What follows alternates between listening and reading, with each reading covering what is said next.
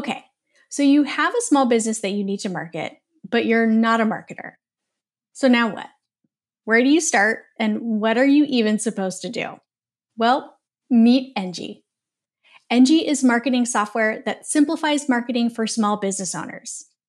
You can plan, organize, and get your marketing out the door and in front of your next customers fast.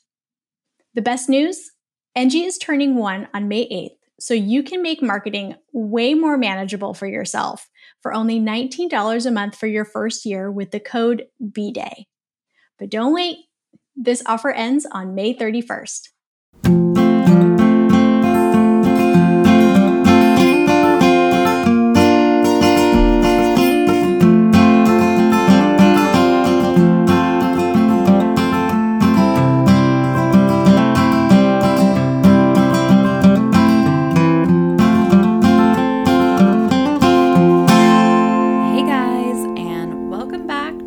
Episode of Pretty Okay Podcast.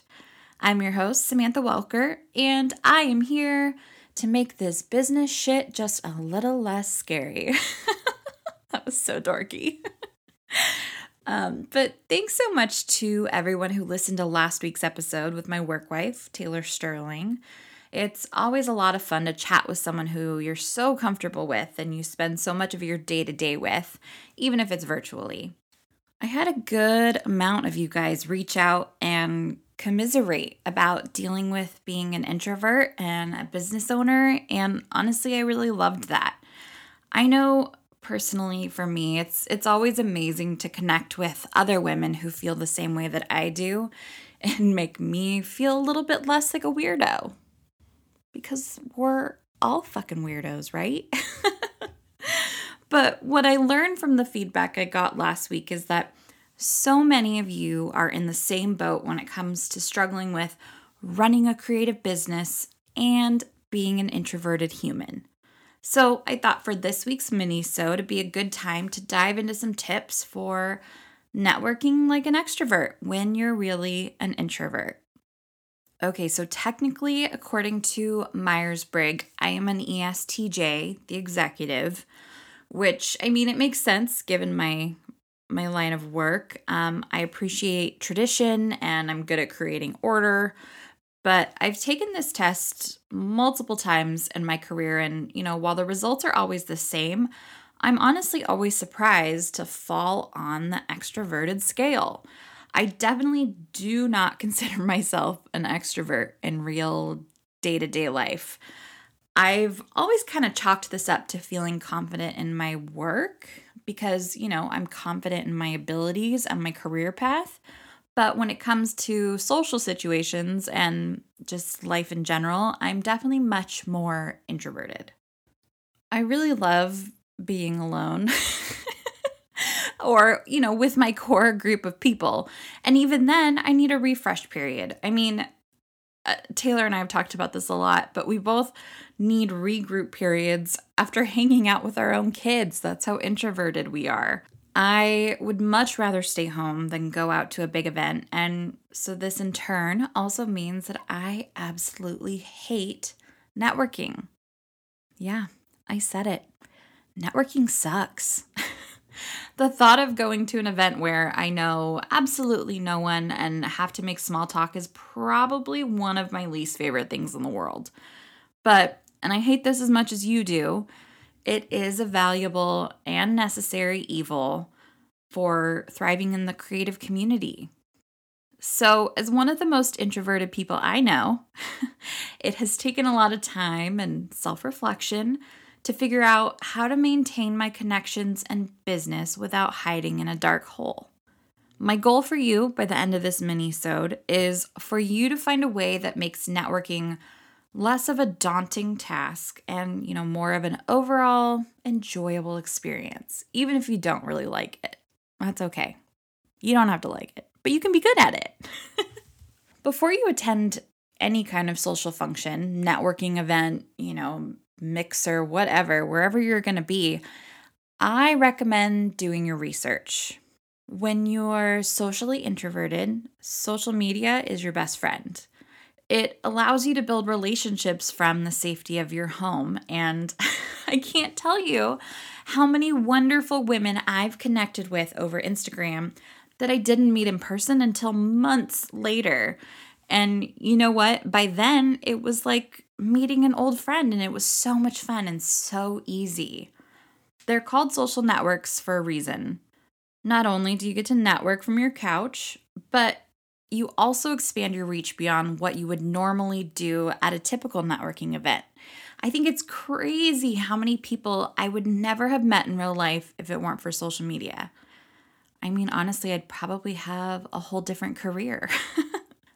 Okay, so before you have to attend a social function or a networking event that's causing you stress, I give you full permission to be a total creeper. Let your inner lurker unleash. You know what I'm talking about. Don't pretend like you haven't Instagram stalked business competitors, old friends, ex-boyfriends, etc. We all do it. But you can use this lurking to your advantage.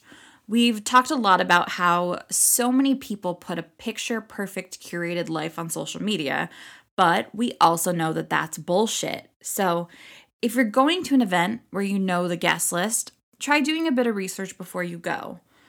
I don't say this because you should walk up to a stranger and be like, "Hey, I saw your daughter had a dance recital last weekend. How was it?" No, don't be a fucking creep.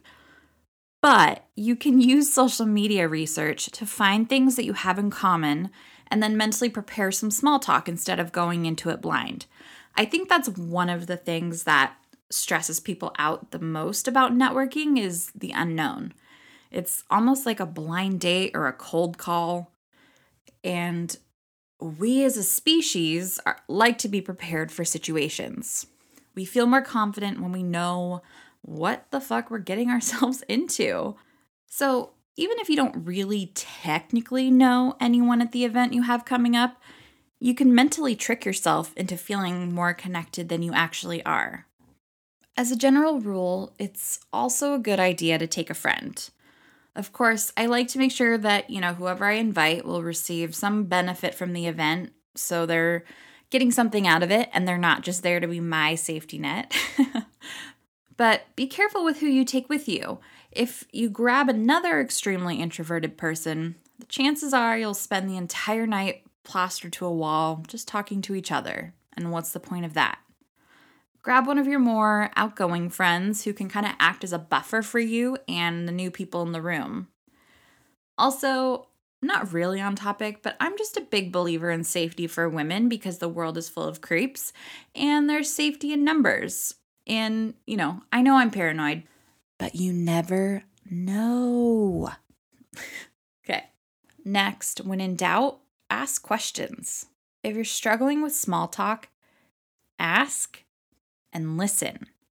People love to talk about themselves. Love it. It's just a fact. And if you can engage them by asking questions and expressing interest in learning more about them, they will be quicker to open up and, take the pressure off of you to carry the conversation. But here's the most important part of this strategy. You ready? Listen to the answers. I'm going to go a little off topic here, but this is important info to keep on hand. One of the most positive traits of a successful and charismatic leader is how they listen. It's called focus charisma. It's someone who listens intently and makes people feel respected and heard, like Oprah. Everybody loves Oprah. You need to be present in the moment when engaging with others. So if you're going to use this technique of asking questions, be prepared to receive and respond to the answers. I will be the first person to admit that I'm terrible at this because it takes intentional effort. How many times have you been introduced to someone and then immediately forgot their name? I do it all the freaking time and I hate it. At a networking or an industry event, look the person in the eye when you shake their hand and repeat their name. Try to repeat it a few more times just to solidify it in your brain, but also to help create that authentic, engaging connection with the person you're talking to. Another really helpful tip when getting ready for a networking event is to just tell yourself the right things. If you guys haven't read Originals by Adam Grant, you should jump on it. I'll put a link in the show notes. But in the book, he explores public speaking and feelings of nervousness. When people told themselves that they were excited about speaking, their delivery was better than when they had told themselves they were nervous. So by recontextualizing your feelings, you can affect your performance, which, public speaking, yes, is a performance. Networking, it is in its own way. When in doubt, you can always just do Jack Donaghy's pump up speech from 30 Rock before you enter the room. Anybody know what I'm talking about? Well, buddy, here we go. Bottom of the ninth, bases loaded. It's winning time, you magnificent son of a bitch. You go in there and show those turds who's boss. Make mommy proud of her big boy because he's the best. Just do it. Is it in you? I'm loving it. Or something to that effect. Your choice. Fun fact, I used to be in a bowling league with some of my coworkers at my corporate job, and I made them do that pump-up speech before every game, and it worked. I swear it worked. Okay, and of course, one of the best things you can do is to follow up afterwards and help solidify that connection. I once went to a Darling dinner by Darling Magazine here in San Diego, and I met so many lovely creative women, but with so many people in one room, it's a lot to take in. The real networking came afterwards when we connected via social media. See, it all goes back to networking via Instagram or, whatever platform your choice is. Posting pictures on social with the event hashtag or by tagging the host is a great way to connect after the event's over. We all shared our pictures and became, quote unquote friends online. Plus, the personal follow-up, even if it's just a DM, helps show your new connections that you really did enjoy meeting them and that this isn't a one-night stand or whatever the business equivalent of that is. So give yourself a break if you're not a social butterfly. I like to say I'm the most introverted social butterfly there is, but you can still network like an extrovert and build connections that'll help grow your business. You just have to do what feels comfortable for you. If you haven't seen it, I highly recommend the TED Talk or the book by Susan Cain, The Power of Introverts.